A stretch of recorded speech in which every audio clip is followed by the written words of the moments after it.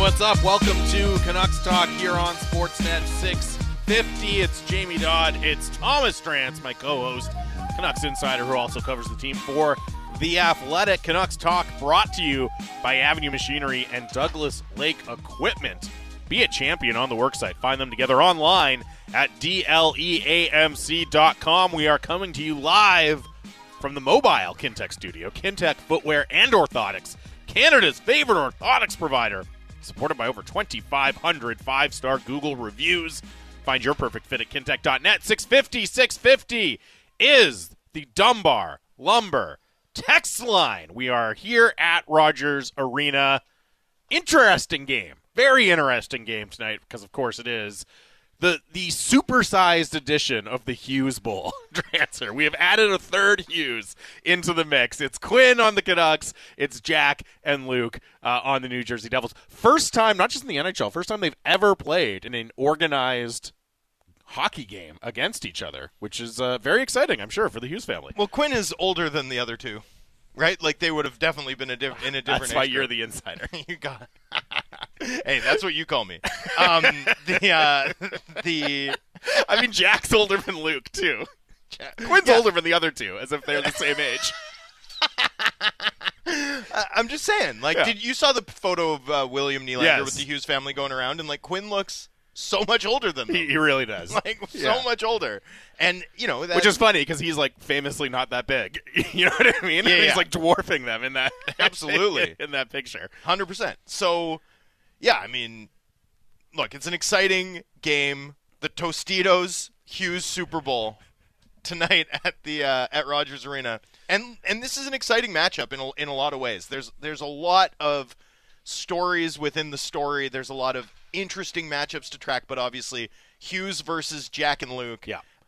You know, and what's funny about it? So Hughes gave a huge scrum in the Canucks locker room, like probably the biggest Canucks scrum I've seen in a long time, just in terms of the level of local media attendance at morning skate today. He was also the only Canuck anyone wanted to talk to today. It was pretty amazing. What's funny is Quinn is famously not competitive with his brothers. Now, that's not true in that they're obviously deeply competitive. But if you ask Quinn Hughes questions about like side bets, right? If you approach it like you're talking to Henrik or Daniel, who like love to grind one another, right? Publicly especially, right? Did so in their Hall of Fame speeches.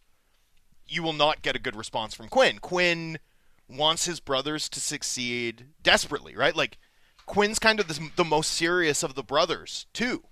And like, you know, he's protective of them. He wants them to succeed. He obviously wants to win tonight. Don't get me wrong. There's a core of steel there, but it's not a core of steel that he's super comfortable sharing publicly. In public, he's just happy for his brothers. He wants them to win every game in which they don't play the Canucks. He wants them to have all the success in the world except against him. And it's a really cool sort of dynamic between these three in that, you know, there is that much love and support. And it's kind of distinct because for the most part, like the Stahl brothers, like the Sedin brothers, were like happy to joke about, you know, I mean, you'd hear interviews before the Stahl brothers played and, you know, they'd be taking shots at Mark's speed and on and on. So it very different, very different. Obviously an incredible family, an incredible hockey story, and I'd expect all three players to put on a show tonight because they're all unbelievable. They're all incredible. That's the thing. Like, the Stahl brothers, all really good. All really, really good. These guys have a chance to be just at a completely different level than that. Quinn is without question a top 5 defenseman in this league. Yep. I would put him, I would say this year he's been a top 5 skater, period, full stop.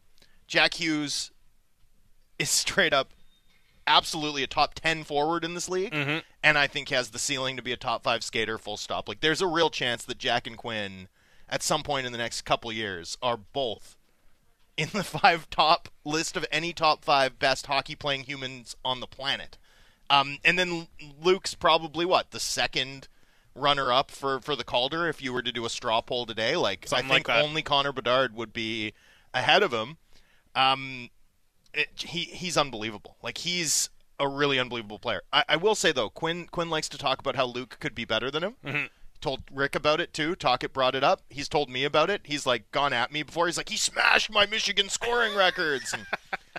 And, I'm not sure about that. I'm not sure about that, but I appreciate how much pride Quinn That's has in fantastic. his brother's success. Let's get into it. It is the Whiteboard. We do it here every day on the show. All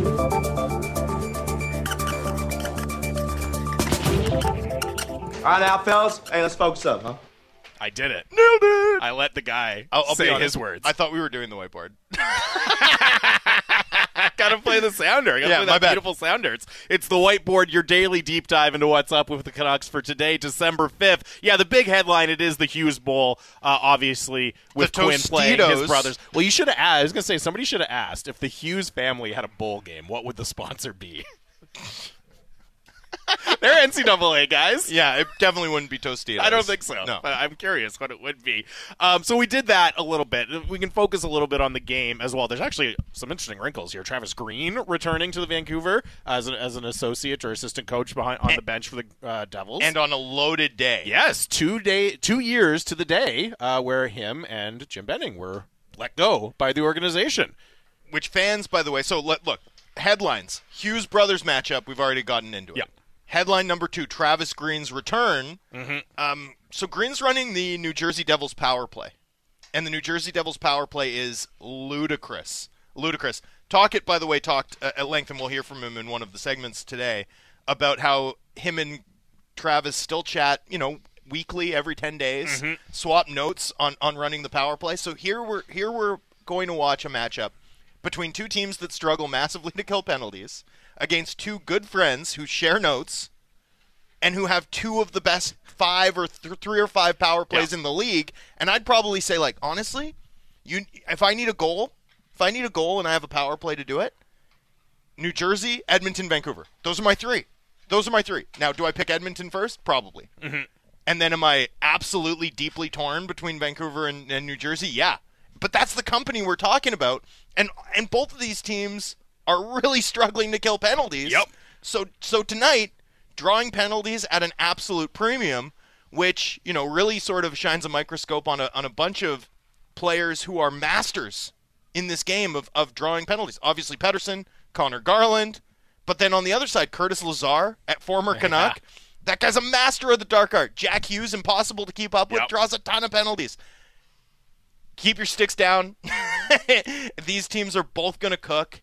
And I think that's going to make for a ton of fun. I'm really excited to watch the power play chess match between former Canucks coach Travis Green and Rick Tocchet. Yeah, the special teams battle is going to be really interesting. New Jersey, kind of a funny team this year. 7th in the Metro Division right now, just 1 point above 500. They have a negative goal differential, but you look at some of the underlying numbers, they still have a really, really strong shot attempt share, expected goals, scoring chances, whatever you want to look at. They still grade out really, really well there. Goaltending has really, really let them down at 5-on-5 this year. I would still look at this as a good test of the Canucks' ability to control play at 5-on-5, even where New Jersey is in the standings, because I think they have that talent. Now, I think a lot of their record also has been at different times they've been missing either Hughes or Hischier. They have them both back, but Dougie Hamilton goes out of the lineup as well, so injuries continuing to be a bit of a problem for the Devils so far. Yeah, the center depth is what really drives things for the Devils. I think they're better positioned to withstand the injury to Hamilton than they were to both Hughes and Hischier, or even one of them. But those are big losses without question, and the Hamilton one is particularly interesting to monitor from a timeline perspective. His injury sounds like it could be right on that borderline where maybe he misses the regular season but is ready to return for the playoffs. And we all know, love those. And we all know how teams, especially teams with the talent to win, can seize those opportunities. Devils goaltending, though, has been an issue for them, an Achilles heel all season. I mean, I'm still holding my Akira Schmid stock, but, that's as an average goalie who's a totally fine bet. The Canucks have really been able to make hay against teams with that profile, against goalies with that profile to this point in the year. That's the one area of this game where I do think the matchup really favors Vancouver. Teams that have started this caliber of netminder against the Canucks just haven't fared very well all season. You think about Joey Decord in Seattle and on and on. Like, it's been pretty rare that we've seen like a Capo Kakinen come in and really throttle the Canucks. We have seen it, but it's been few and far between. We're not hearing as much of the team's starting their backup, they're going to shut out the Canucks. Like, we're not hearing a lot of that, in part because this team has a lot of one-shot scorers that can do serious damage if a goaltender, loses his angle even a millisecond. So millimeter. That's the matchup tonight, Canucks and the Devils, and of course all the focus will be on the Hughes brothers. We touched on it briefly, but I think in the headline section, worth just spending maybe a couple more minutes on Travis Green returning, as we said, and then also, as we mentioned, the 2-year anniversary of the regime change, really, with the Canucks. The end of the Jim Benning and Travis Green era happened 2 years ago today. Wow. December 5th, and it's the first time Travis Green comes back as well. A lot of memories. I've heard it dubbed Jim Benning Liberation Day on Twitter, which is a little bit much. And then I saw the San Jose Sharks. I can't remember who tweeted this, so I can't give credit for it. But the San Jose Sharks are scratching Matt Benning today, and someone was like, the Sharks are celebrating. They're observing Jim Benning Day. Observing Jim Benning Liberation Day. Yeah. Somebody texted in just Happy Jim Benning Day to all of it celebrate. That feels a little more like Liberation Day feels like maybe a step too far for me, but I get it. It felt a little bit like that at the time. Are we gonna do the how much credit does Jim Benning get for the fact that this team's played 30 strong games or 25 strong games to start this season? No, I don't think we are. We shouldn't. No, I don't think we are going to do that. The way that people attach themselves to like, well, this GM brought in 5 players that are now on this team that after significant surgery, including the biggest buyout in NHL history to undo one of the trades he made, and a complete rethink of what the blue line and supporting cast looks like is now good. Like, man, we got to give that guy some credit. It's like, no, you don't.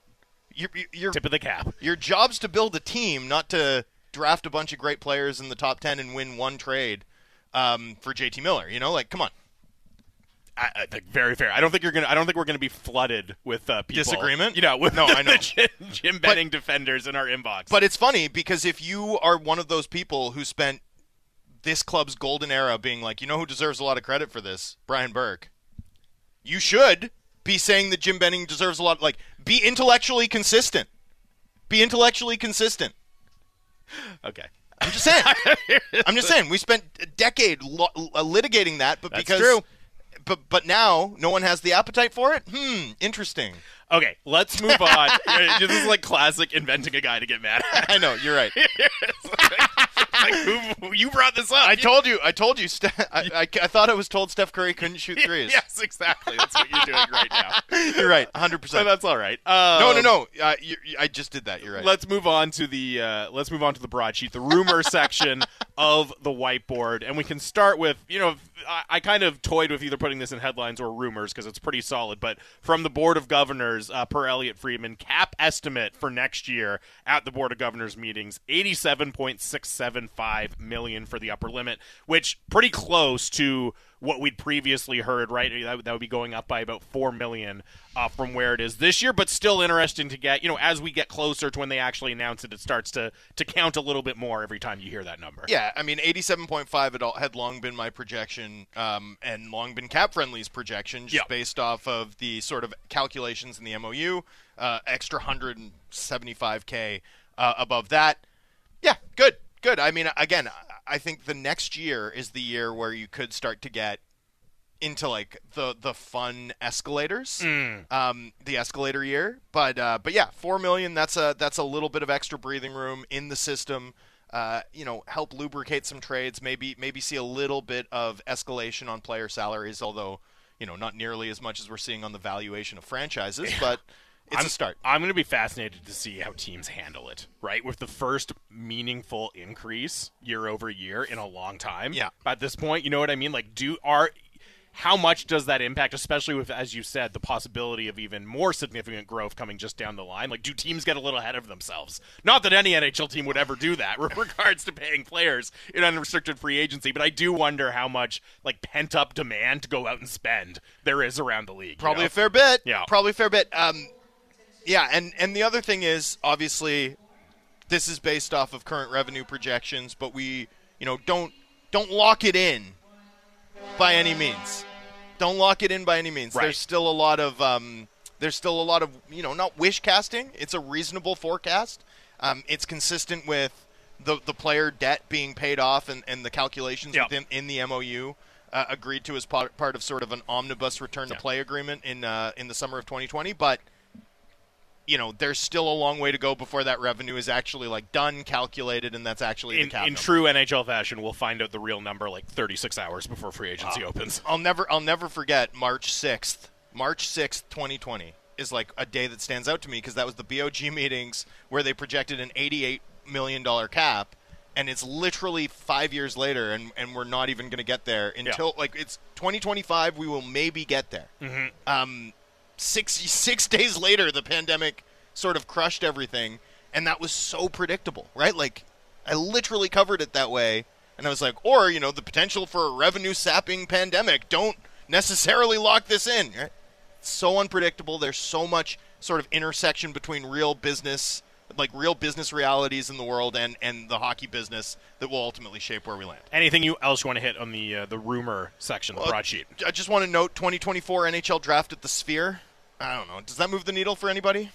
Looks like we're moving to a decentralized draft thereafter. If I was somebody who went to drafts, I'd be excited to go to Vegas because I love Vegas. But other than that, I don't really care where it's held from a TV perspective. I'm excited to go to Vegas because I do go to drafts, but less so in June than in November. Still should be a nice time.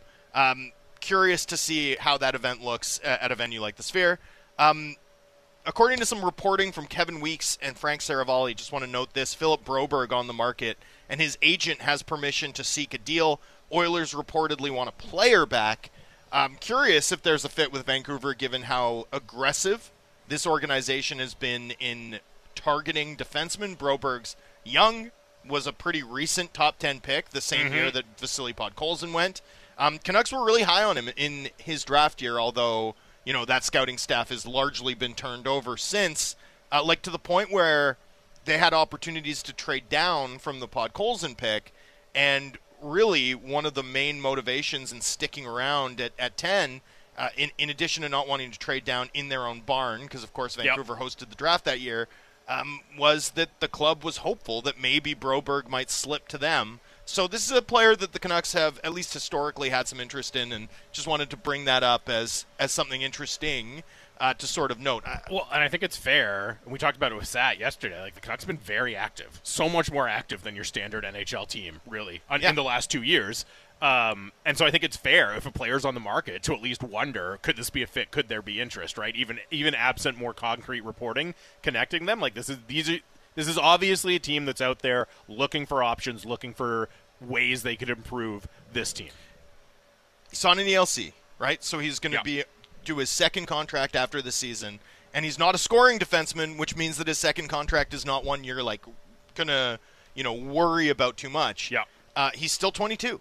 If you believe that this team needs a high-end defenseman, and if there's a fit in terms of a player that you might move, this to me fits the template. Without considering the player specifically, but just the profile sort of fits in with what you'd expect the Canucks to at least be intrigued by. That said, I'm not a huge fan of Broberg's game generally. If you loved the player, would you be looking at it thinking we can get him in and sign him to a long-term contract, or at least contract with some term that will end up looking really good down the road once we get him in? Yeah. All of that, right? Yeah. I can see some team making that calculation. Lineup notes for today. So no real lineup changes, at least to the forward trios and the defensive pairs from the win in Calgary, which means Noah Juleson stays in the lineup. Zadorov and Myers stay as a pair, at least to start here. Linus Karlsson stays in the lineup as well. But some interesting changes, or really one interesting change, a couple actually, to the Canucks power play units. Andrei Kuzmenko going back up with the first power play unit, Hronek going back to power play 2, and Niels Höglander getting a chance. So the forwards on power play 2 would be Höglander, Linus Karlsson, Connor Garland, Ilya Mikheyev on power play 2, with Kuzmenko moving back up to power play 1. Yeah, which is really interesting to me. First of all, Höglander getting an overdue, in my opinion, shot on power play 2. This guy needs to be on the power play. I'll be curious to see what it looks like. I'll be curious to see if he can translate some of the finishing that he's brought at 5-on-5 to a 5-on-4 game state, although obviously the Canucks power play 2 doesn't get a long look necessarily game to game. obviously the bigger change is Kuzmenko going back up to PP1. Look, I didn't love the look with Hronek on PP1. Personally, just like I like 4 forwards. I thought they had one really good game in San Jose, and then I feel like the Canucks power play has been a little bit stagnant. Yep. But Kuzmenko, Rick Tocchet spoke about it, challenged him to shoot more frequently now that he's back on the power play. Of late, he's spent a little too much time at the half wall for me, where I'd much rather see the Canucks have JT Miller, and I'd rather have him at the net front. Look, this is a really important, first of all, the power play matchup in this game amplifies the importance, but also Kuzmenko needs to be a power play 1 guy, or this contract is a bad bet. Period. Period. Well, that's I the don't thing. mean to be... I don't have a problem with the 5-on-5 usage or the healthy scratches because I understand Tocchet's trying to set that standard and there's certain things he wants. But once he's in your lineup, you got to be figuring out, okay, how are we getting value out of this guy? Right. And it starts on power play 1 with what he can do on power play 1. And just the lack... if he's not getting power play 1 opportunities, he is a ceiling 20 goal scorer. That's his ceiling. Yeah. And that's a huge problem for a guy you're paying 5.5 who doesn't help you in other areas. So, other than offensive production. So... it's really important that he play well and cement himself as a key part of power play 1. We all know he has the skill and game-breaking ability to do it, but it feels pretty high leverage for him personally in terms of really taking this opportunity and running with it. Yeah, and I also just think, as you said, the calling card of the power play when it was going so well was the fluidity and the flexibility, right? And as soon as you go to 2 defensemen, you sacrifice a lot of that, right? So getting that 4th forward back and having more guys who can go in any different position makes a big difference. Especially because, in fact, Pettersson is a defenseman on the power play in that really the rotation mostly occurs between the guys. Pettersson's the guy going up top. Yeah, Pettersson Hughes might rotate, but for the most part, the rotation is between Miller, Besser, Kuzmenko. When this power play has been cooking, it's those 3 guys appearing in all different segments of the ice that sort of makes it work. Quickly on to the playoff forecast. So as far as I can tell, Dom's model has not been updated yet to reflect last night's games at the Athletics. So, you got to run that up the flagpole, Drancer. I don't know what's going on here. He's hurting the whiteboard. But you just look at it and how things stacked up on the Out-of-Town scoreboard last night. A light schedule, first of all, and I don't see really any of the games as having a big direct impact on the Canucks. The Kraken lose, but they're already really far out of it per the model, per yesterday's update of the model, and Arizona and St. Louis win, and I know you're high on the Coyotes. The model is not really. It views both St. Louis and Arizona as serious long shots, so yesterday it was 92% chance for the Canucks to make the forecast, or to make the playoffs per the forecast. I wouldn't expect a big difference between yesterday and today, just based on the fact that I think it kind of views all the teams, all the Western Conference teams that played yesterday, as kind of irrelevant to the Canucks' chances. But if we get an update at some point during the show, we'll pass it along to you. Coyotes on a really fun but mostly percentage-based burst here. Yes. But that team is super fun. Also, we got to settle down with the beat the last 5 Stanley Cup winners things. It's beating the Blues and the Capitals is not. It's we're going too far back, guys. It doesn't mean anything. It's if they beat the Blackhawks, it's they beat 7 of the last 8 or now. It's well, but they're the Blackhawks now. It doesn't mean anything, guys. Life moves fast. Okay, life moves very, very fast. The Blues Conn Smythe winner is 2 teams removed. Yes.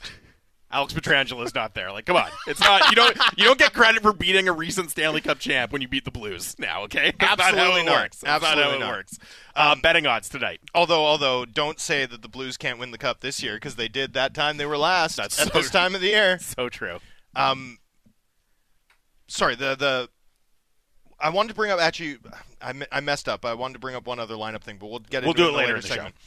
Gambling odds. Canucks narrowly favored tonight, -115 to -105. So that's essentially a pick'em, but the Canucks are slight favorites by a paper-thin margin. More interesting to me, anyway, is the over-under is set at 7, very high. Probably reflects those power plays and those penalty kills. Probably reflects both these teams' strengths and weaknesses. More action on the over, obviously, because it's so high. You need +110 on 7 goals. But it's exactly 7 goals, which means you need 8 to get more than a push, which is tough. That's a lot. It's, look, let's hope for a 1980s hockey game at the Fiesta Hughes Super Bowl tonight at Rogers Arena. We should also mention Demko, projected starter in net for the Canucks tonight. That is the whiteboard for December 5th, as it's a Canucks game day, taking on the New Jersey Devils. We will learn a little bit more about the Devils, talk about some other things, too, with our next guest. Shayna Goldman from The Athletic joins us here on Canucks Talk, Sportsnet 650.